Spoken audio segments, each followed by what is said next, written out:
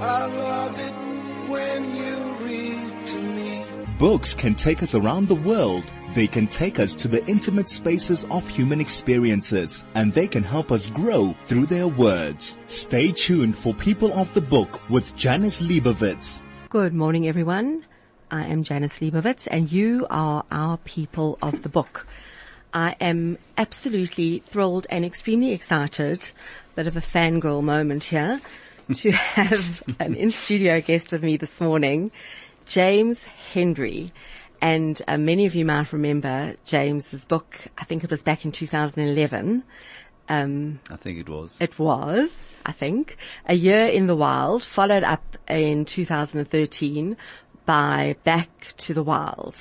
Back to the Bush. Back to the Bush, yes. sorry. Back to the Bush. Another Year in the Wild. Another Year in the Wild. And at the time I was in a book club back in the day when I did book clubs, and they were most definitely our favorite books. In fact, A Year in the Wild went missing. I think someone absconded with it, and we had to hunt down another copy of it because we had to have a copy in the book club. It was most definitely our favorite book, and every time we got a new member in the book club, that was one of our top recommendations. They had to read this book. It was kind of trial by fire. You had to read this book. And James, it is an absolute honor and privilege to have you in studio with me this morning. Welcome. Thank you very much for having me. It's great to be here. And I know that you were also, you had you were on YouTube, you were part of Safari Live, Yes. which I understand you have now departed from. The operation is kind of reduced and closed down, and so I do some freelance stuff for them now and then, but yeah, moving into other things. But that final departure Yes. clip was quite moving and Oh, good. and sad. It was very sad. It was, and, Yeah. and you were very emotional. Yeah. When you recorded that, yeah, very moving. I certainly was. Yes. We'll talk briefly about A Year in the Wild Yeah. and its follow-up. Sure. I mean, absolutely hilarious. Let's not joke. But it had some also emotional parts to it as well. How did you come by that? What, the emotion? No, The humour? the The book? concept, the actual concept. The concept came for A Year in the Wild came from a friend of mine and I sitting down and saying, how many stories have we sat and heard around a campfire about guests and lodge goings on and staff and idiosyncratic human beings that operate in lodges, and how many times... I thought you were going to say idiot human beings there. Well, for a them minute. too, yes. I'm not sure how far I can go. Being polite. Yeah. And how many guests had said to us, you guys really need to write a book about these stories, and no one had done it. And so we sat down to do it. And he unfortunately couldn't carry on with the project, so I finished it. And that's basically how it came to be. And having worked in a lodge for, by then 7 or 8 years, there were hundreds of stories that were just waiting to be told. We really didn't have to think very hard to find them. And of course there's the rivalry between the protagonist, his brother. Yes. There's that whole family relationship that is, full of tension and that love and the warmth between the family, and there's all of that as well, which is very real. It's certainly that we were both, so two of us started out writing it and I finished it, and both of us are very close with our families, and so that wasn't hard to develop. I have a brother in real life who's nothing like the brother in those books. He's much more like my mate. And yeah, it was just it was an interesting way to tell the stories because we did them through email.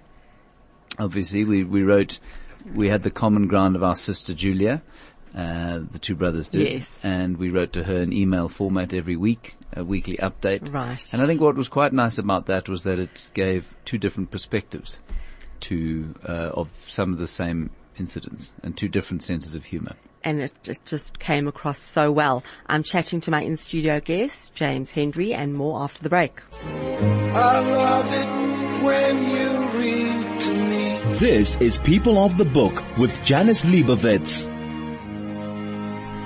I am back with my in-studio guest, James Hendry. If you've got anything you'd like to mention to James, if there's any questions for him, you can SMS us on 34519 or send us a message on Telegram 06189 51019. So James, we were chatting about your previous 2 books from 2011, 2013, but we're not here to discuss those today, although obviously we did need to mention them because they were fabulous bestsellers. We're here to chat about your new book. Yeah. Reggie and Me. We are. And I don't have a crystal ball with me. I left it at home. And I do predict this is going to be just as huge a bestseller, although completely different genre, completely different from your last books. It's heartbreaking. I found it heartbreaking. I found it quite painful to read at times. Your main character, Hamish Charles Sutherland Fraser, is a quirky little boy. Is he based on anyone in particular? Oh, there are a few similarities between the author and him, yes. Tell us a bit about the book. All the good bits, me, and all the bad bits bits are made up. The story is about I guess it's easier for me to go into the background of it first. So I started off, somebody said to me one day, they said, you've got to write something more meaty because, you need to be taken seriously as a writer. And I'd never thought about it because for me the greatest compliment that I can be paid is I laughed at your book.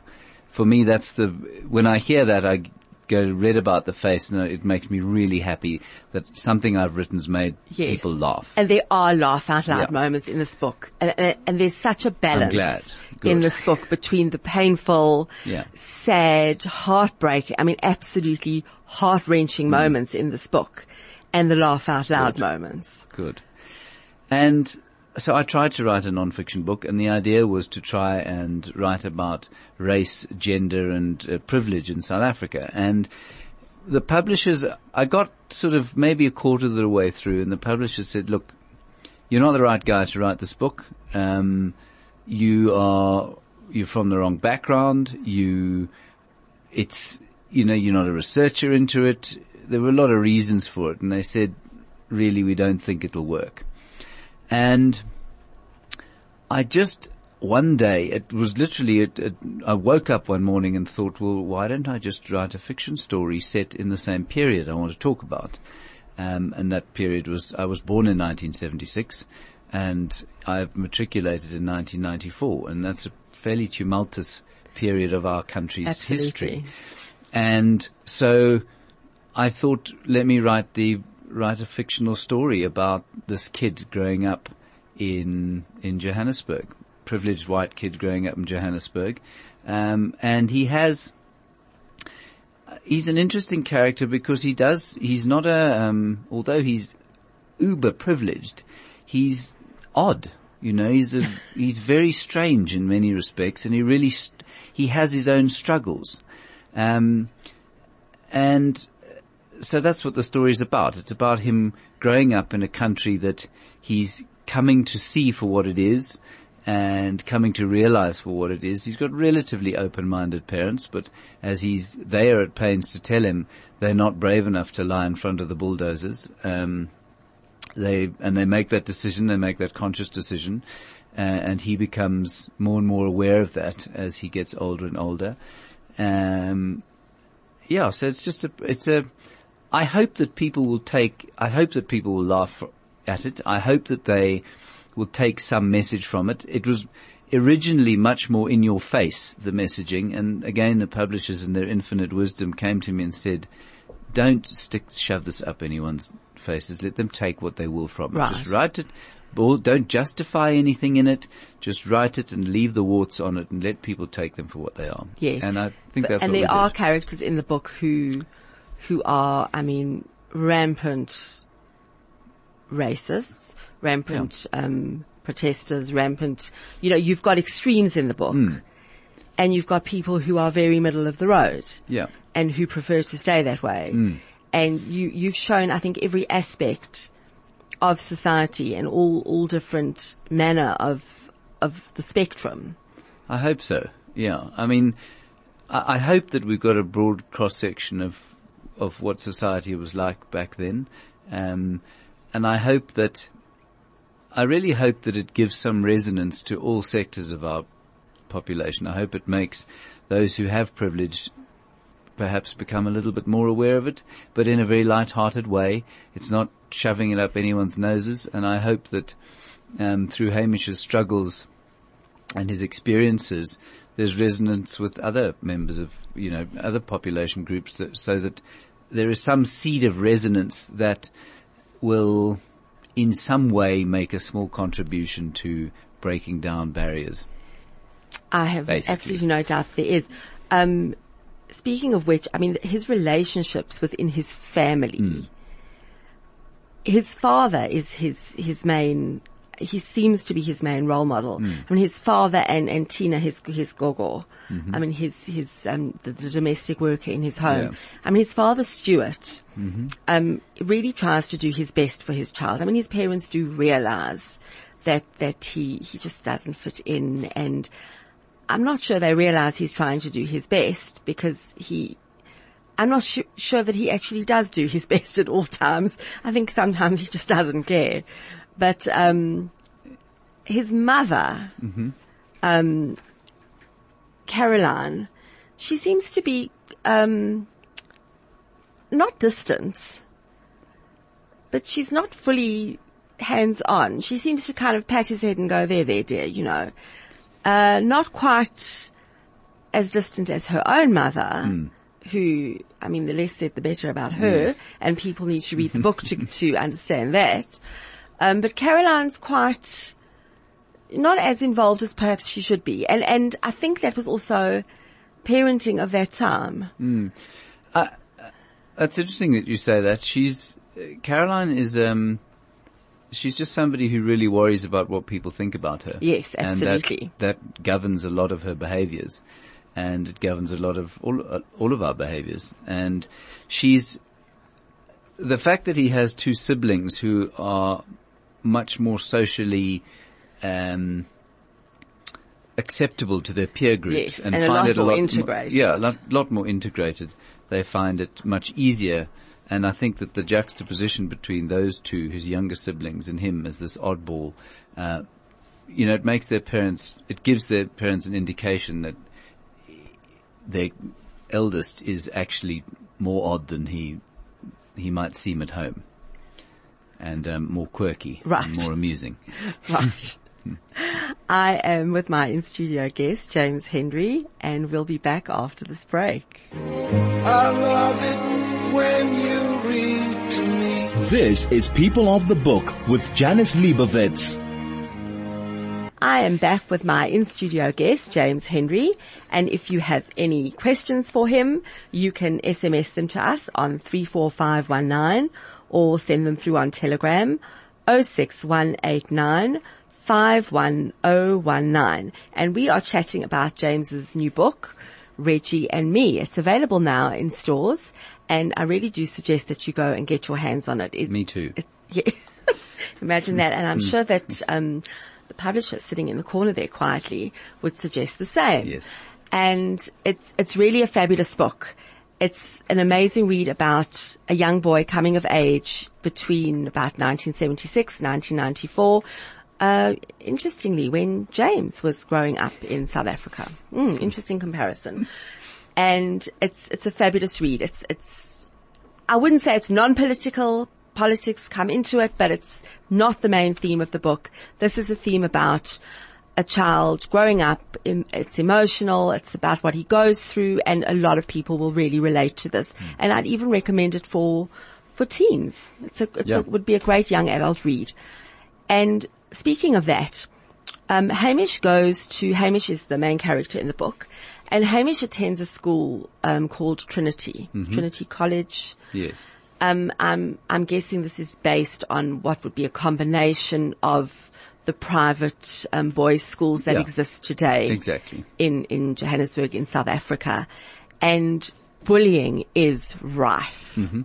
and the peer system within the school with the younger boys kind of serving the older boys and the punishment system between the teachers dishing out, I think it's called hard labor. Yeah. I found that quite difficult to deal with. And the way that the kids are actually treated by the teachers is, I found that that the teachers are sometimes bigger bullies than the actual kids are. They really do turn a blind eye to a lot of what is going on. I think I must state at this juncture that I really didn't, much of the punishments that are mentioned in that book are true to my school experience. But I really don't see them, where I went to school, there was no corporal punishment, so we were never beaten. And that's now against law, law, it's isn't against it? the law. Yeah. It wasn't back then. Right, so, I remember. It was perfectly acceptable. Most of my friends who went to other schools were beaten on a regular basis. So the hard labor that you had to do was called hard labor. It was never hard labor. It was basically you had to waste your Friday afternoon, which I think, certainly for me, it was a very effective form of punishment. It wasn't physical torture at all. It was a waste of my time and something that I didn't want to do.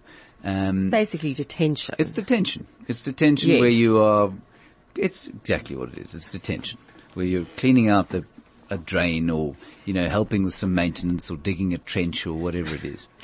But the bullying thing is, I don't know how much it still goes on. I suspect it probably does go on to a certain extent. I think people are a lot more aware of it now.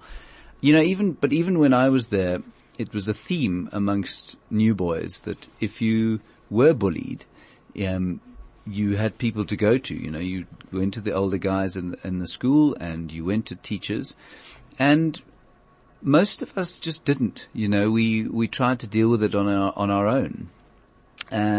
Or with the help of older boys. And that often was very effective. When you went to an older boy and a mentor of sorts, and they would then deal with the bully on their own.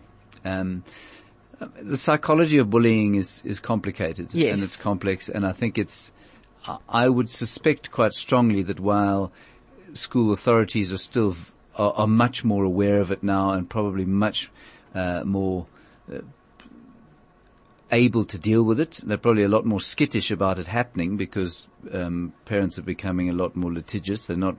They're also a lot more involved in their kids' schools than they were back when I was at school. And also bullying, I think, has a lot of it is taken onto social media. Yeah, it's much more sophisticated. It's much more sophisticated. Yeah. It's being taken off the playground onto social media, and it's quite subtle now. Yeah, but those personalities who bullied back then are still in the schools to this day. Absolutely.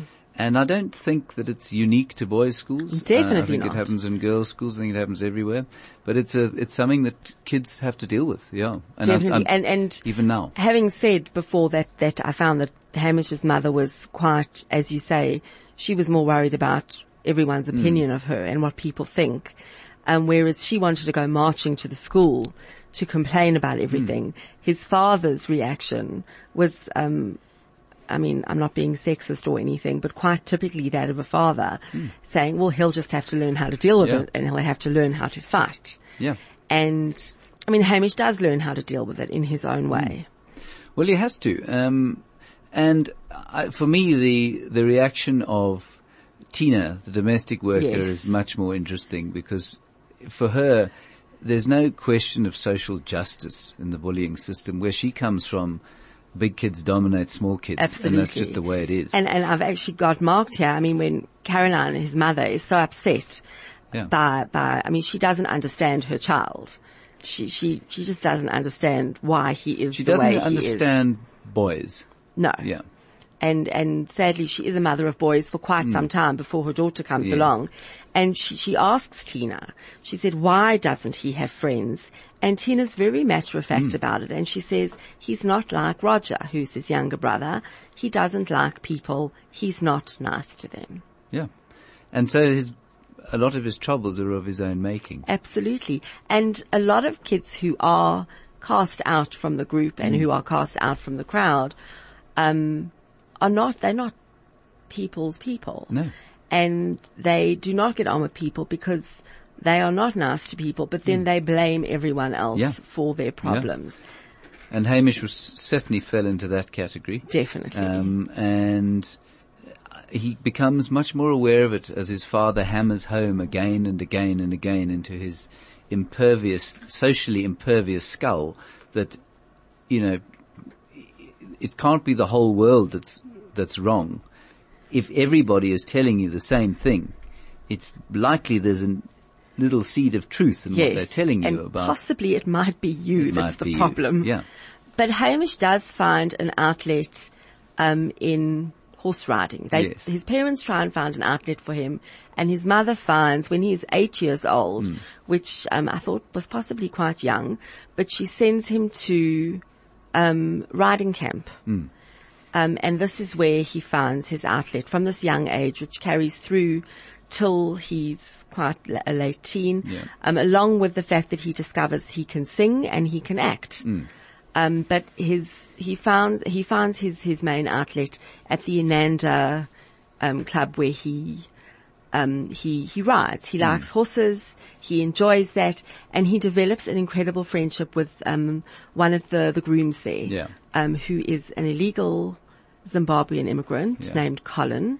And I found that the friendship between the two of them, the relationship, which has a rocky start, as are Hamish's relationships with most people, and their relationship I found most touching. It was a beautiful relationship, and Colin was a fabulous character. Yeah, Colin, in fact, is pretty much an exact replica of the human being he was. He's passed away now, and he was I think being Zimbabwean, he was much better educated than most black South Africans of the time. He had an O-level.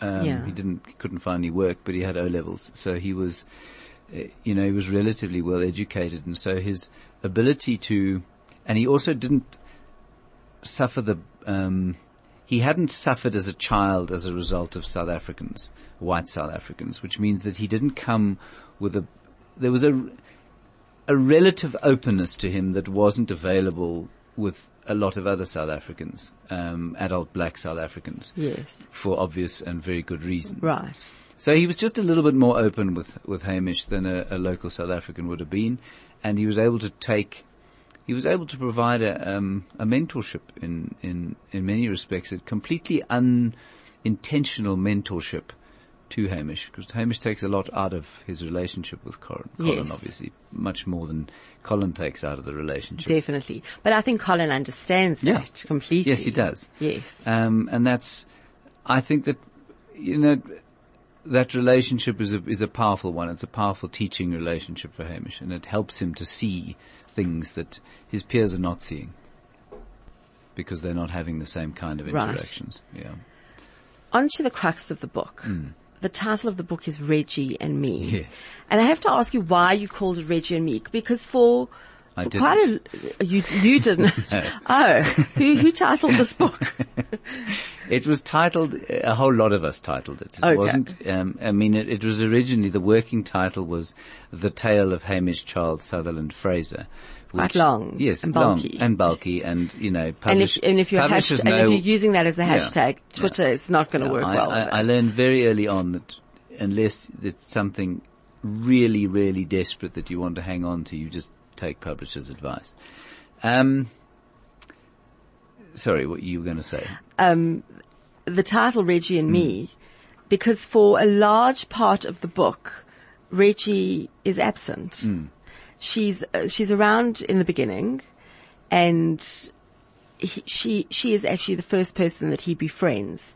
And for a long time, when they are quite young, she's the only friend that he has. And it's quite interesting that he befriends a girl, a little girl. I mean, they are really young, and I found that interesting that he related to a little girl.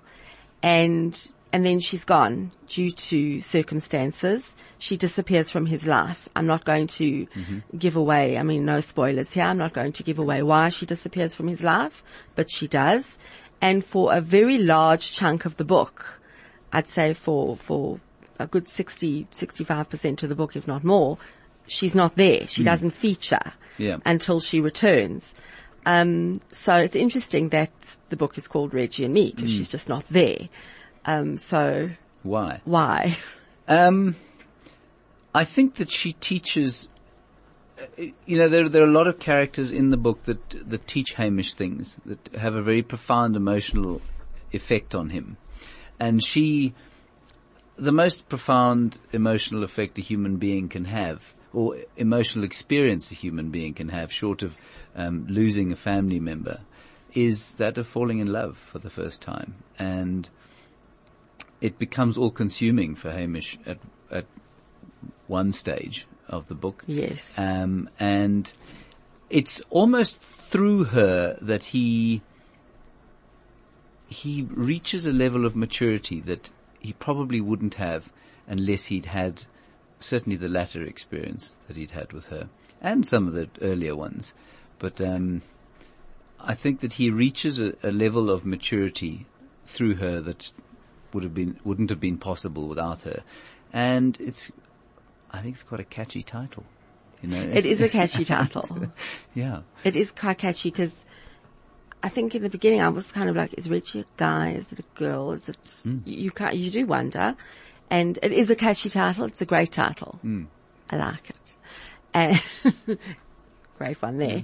And, so Reggie herself, is there a possibility of a sequel to this, just by the way? If it sells well, absolutely, I'd like to write a sequel. I think that Hamish has got more stories to tell. I think South Africa 1994 to 99, which would have been his university years, equally tumultuous in South African history. And so there's a nice framework in which to set the story, especially for a young white South African becoming aware of the country around him. And I think there are a lot of characters here that need to be revisited. Yeah, okay. Not just Hamish. I know Hamish is our main character, but I think there are some more characters. There are a lot of characters in here that need to be revisited. Obviously Hamish would be our main one, but I think his family, for one, Reggie definitely. Yeah. And I'd actually like to know where some of these bullies land up. Strangely enough. I'd like to know I would like to know where they land up. I really would. I don't know where they would end up. I haven't thought about that. I found Reggie's a tricky one to write, because as a man, and I don't have daughters, obviously, and I don't have, I'm getting married in a week, so I don't have. Oh, is it that soon? I didn't realize it was that soon. Congratulations. Thank you. It's a massive, it's a big thing to make a female character a main character in a novel like this if you are not very skilled at writing from an opposite perspective. And I almost think that's half the reason she disappears during some of the book, because it meant that I didn't have to, or I wouldn't make the mistake of trying to understand her growing up, if you know what I mean. But you brought her back. It's such a prominent part of his life. Of his life. And it's such a sensitive point where they are at such a pivotal, she played a pivotal role. She arrives back in time for, his matric dance. Yes. Yes. A pivotal time. And that's, empathy, sympathy, compassion. She needed to have all of those things. And, you're saying, you're not sure how to write that female role. Then, well, I hope I have. I hope I've done it. You did really well for someone who's claiming not to have known how to do that. I'm saying I'm scared of doing it. I'm nervous of doing it, because I know that there are authors that you do read when they're writing from the perspective of the opposite sex, Right. it just doesn't ring true. A great example of the complete opposite of that is, what's J.K. Rowling's, Monica? What does she call herself?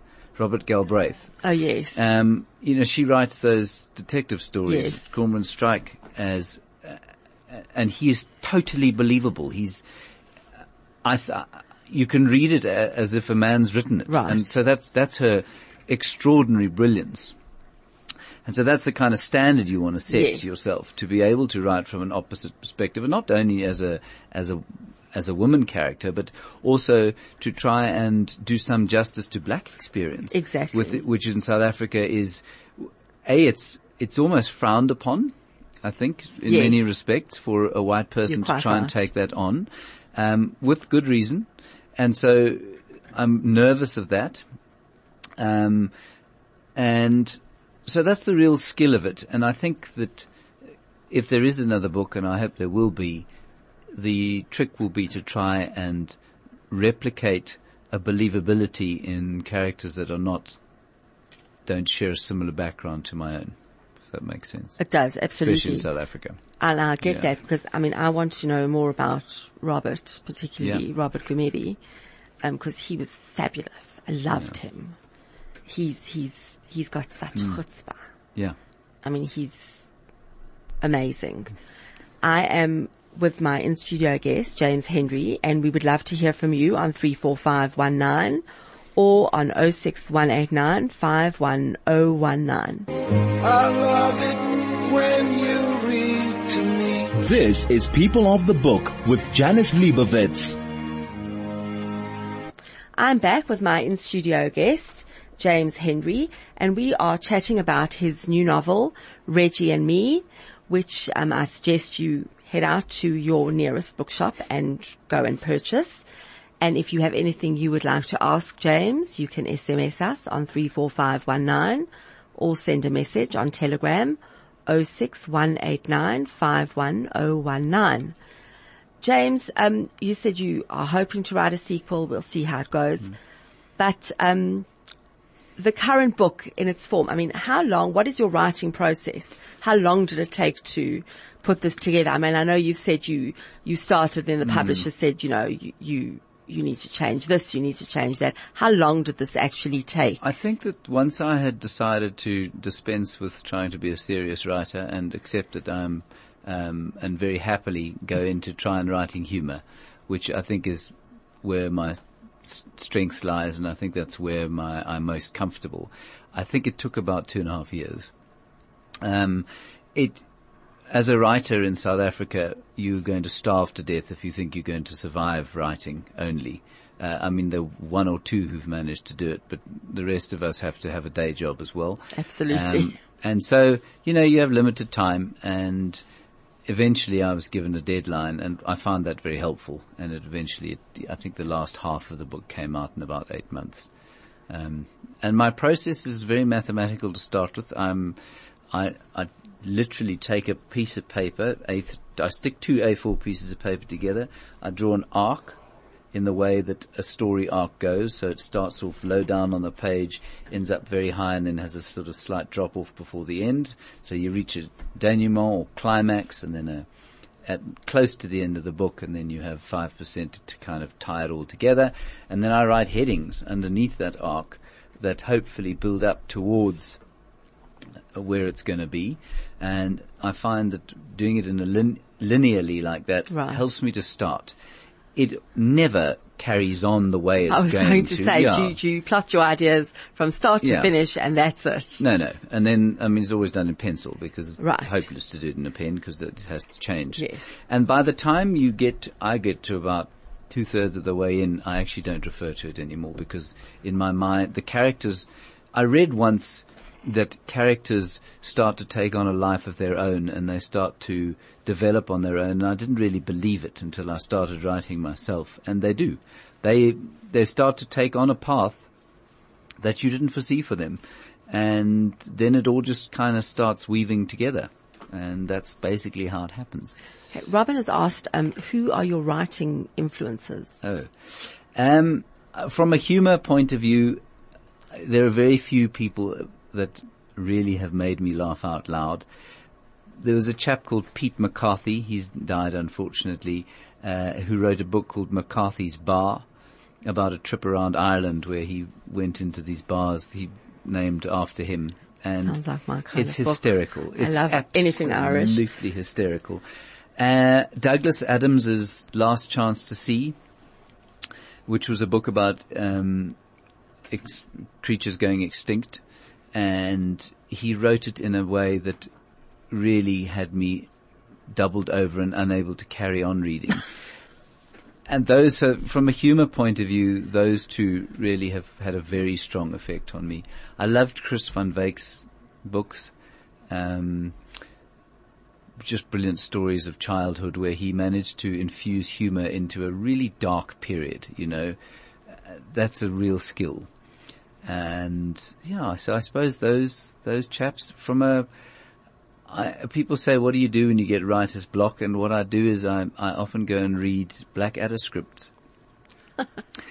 The writing's often silly, but it's brilliant and funny and sarcastic, and it often unlocks something. Or Fawlty Towers scripts or things like that. I just download one quickly and start reading it. I guess those are the sorts of authors that I and I've got a message here from Simon, who has said he's not sure that he fully understands why he is as engaged with this topic as he is, but in any event, he wants to know, how am I going to get through the book if the main character sounds so difficult to like or empathize with? Oh, I don't think he is. I think what I've tried to do with him is create a character that will resonate with anybody we've all had social struggles. Every single human being, from the most nasty, huge bully to the tiniest little weed at school, we've all had our social troubles. And I think you'll see some of those in this kid. But more than that, I've tried to create a balance where there is a certain amount of sympathy for what he goes through, because the circumstances he experiences are not all of his making. And at the other end of the scale, you don't want to feel sorry for the guy the whole time. You want to feel a little bit of, you want to see that he is responsible for some of his own issues, and that he needs to own up to those. But I think he is a likable character because he's quite funny. He's blunt. He's socially blunt, which makes him amusing. Yes. And Simon, I just want to add to that and say that you reach a point where you are championing this kid. You want to be Hamish's champion, and you are cheering him on eventually, and you want him so much to achieve something, and everything he sets out to do, you are sitting there going, oh, please let this work out for him. Please let this be the time that he doesn't just fall flat on his face. Please let this, and every time you find yourself going, please let this be the time. This time, baby, this time. And you just keep reading. You can't put it down. I'm not kidding you. And I'm not just saying that because James is sitting in front of me and the publisher is sitting over there. I'm not just saying it, but really that is, he's readable, and he is, you engage with him. You do engage with him, and you engage with you even engage with the people who set out to make his life a living hell. He's that kind of character. I think he's likable because he tries hard. He does try, and he gets up. When he gets smacked to the ground, he gets up again. Every time. Yeah. And that's what's likable about him. He's not a coward. He can be a real ass at times, but he's not a coward. And most of the time. Yeah. But he gets pushed over and stomped on, and he gets up every time. And every I think time. That's what's likable about him. Yes, and you have to love that about him. Even while sometimes you'll think, oh, really? Why would you do that to yourself? And why would you do that to the next person? You want this guy to achieve something. You want this guy to win. And as you are reading the book, you just find yourself saying, please, let this be the time, please. Well, I found myself doing that. Yes, I do talk to characters in books, and I do, because I'm that kind of person. We'll be wrapping up with my in-studio guest, James Hendry, after this. I love it when you read to me. This is People of the Book with Janice Liebowitz. I'm back with my in-studio guest, James Hendry. We've been chatting about his latest book, Reggie and Me, and it is available in stores right now. Go and get it. Go and read it. Enjoy it. And we've been chatting about the characters in the book, obviously, the concepts of bullying, which, although this book was written back in the, from the 70s through to the 90s, concepts that still exist today. For sure. People will relate to them. And we've been chatting about a possible sequel. I don't feel I'm jumping the gun here. It's only just been published, but, get onto it, luckily. Okay, what are you doing sitting here with me? Go out and write the sequel. And we've been chatting about, Simon asked the question about, how is he going to read this book? How is he going to get through the book when the main character seems so unlikable? And I've been saying to James while we were off air, that's when you know that you've written a great book, when the character does seem unlikable, but the reader can't stop reading because you are just so engaged with this character, whether he's likable, unlikable. And I know, I read a lot of thrillers, and when you're reading dark psychological thrillers, a lot of those characters are really awful. Much worse than Hamish. Much worse than Hamish. Just on another level. But it's a good book when no matter how awful those characters are, you can't put that book down. You want to just keep, what are they going to come up with next? And that's what Hamish is like.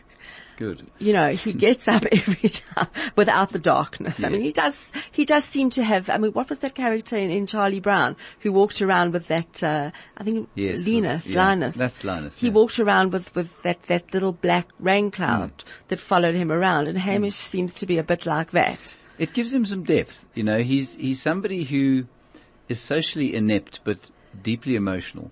He feels a lot. He really does feel. Yeah. He's a bit of an empath. Yeah. He really is.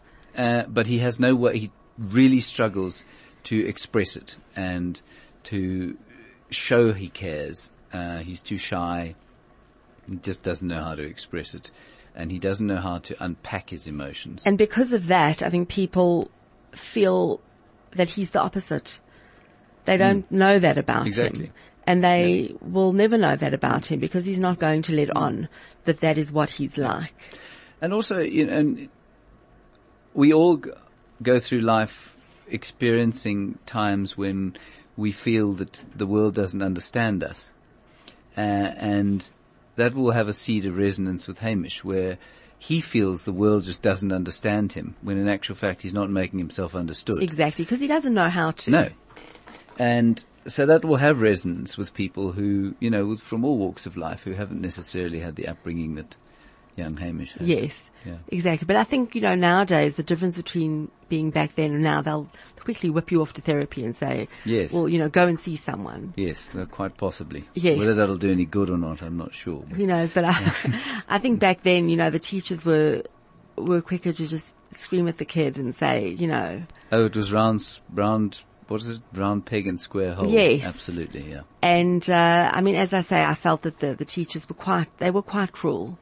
And they bullied him just as much, if not more, than the kids did. That's really interesting that came across. It wasn't a conscious intention, but I can see how. Yeah, I can see how the teachers were quite, especially in the young when he was young. When they were older, the teachers or the school masters spoke to them more. They related to them more, and they were able to speak to them on the same level. But when they were young, the teachers were quite cruel to the younger children. Yeah, and they were quite mean. When he was late for school. Yes.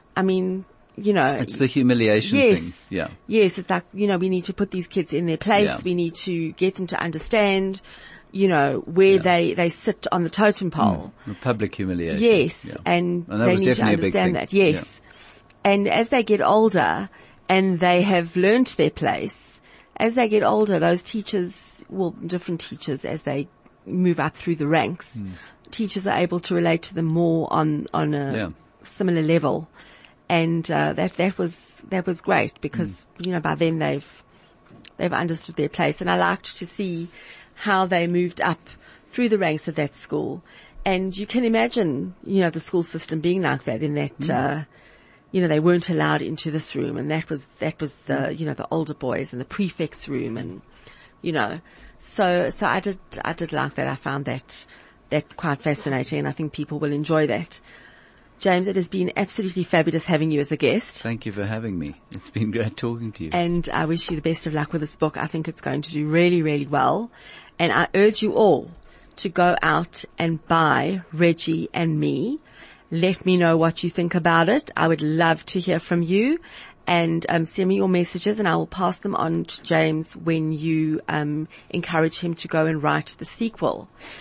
I look forward to chatting to you again next week when I will have Eileen from Pan Macmillan with me in studio, and we will be hearing all about what is new and happening from them. Have a fabulous week, everybody.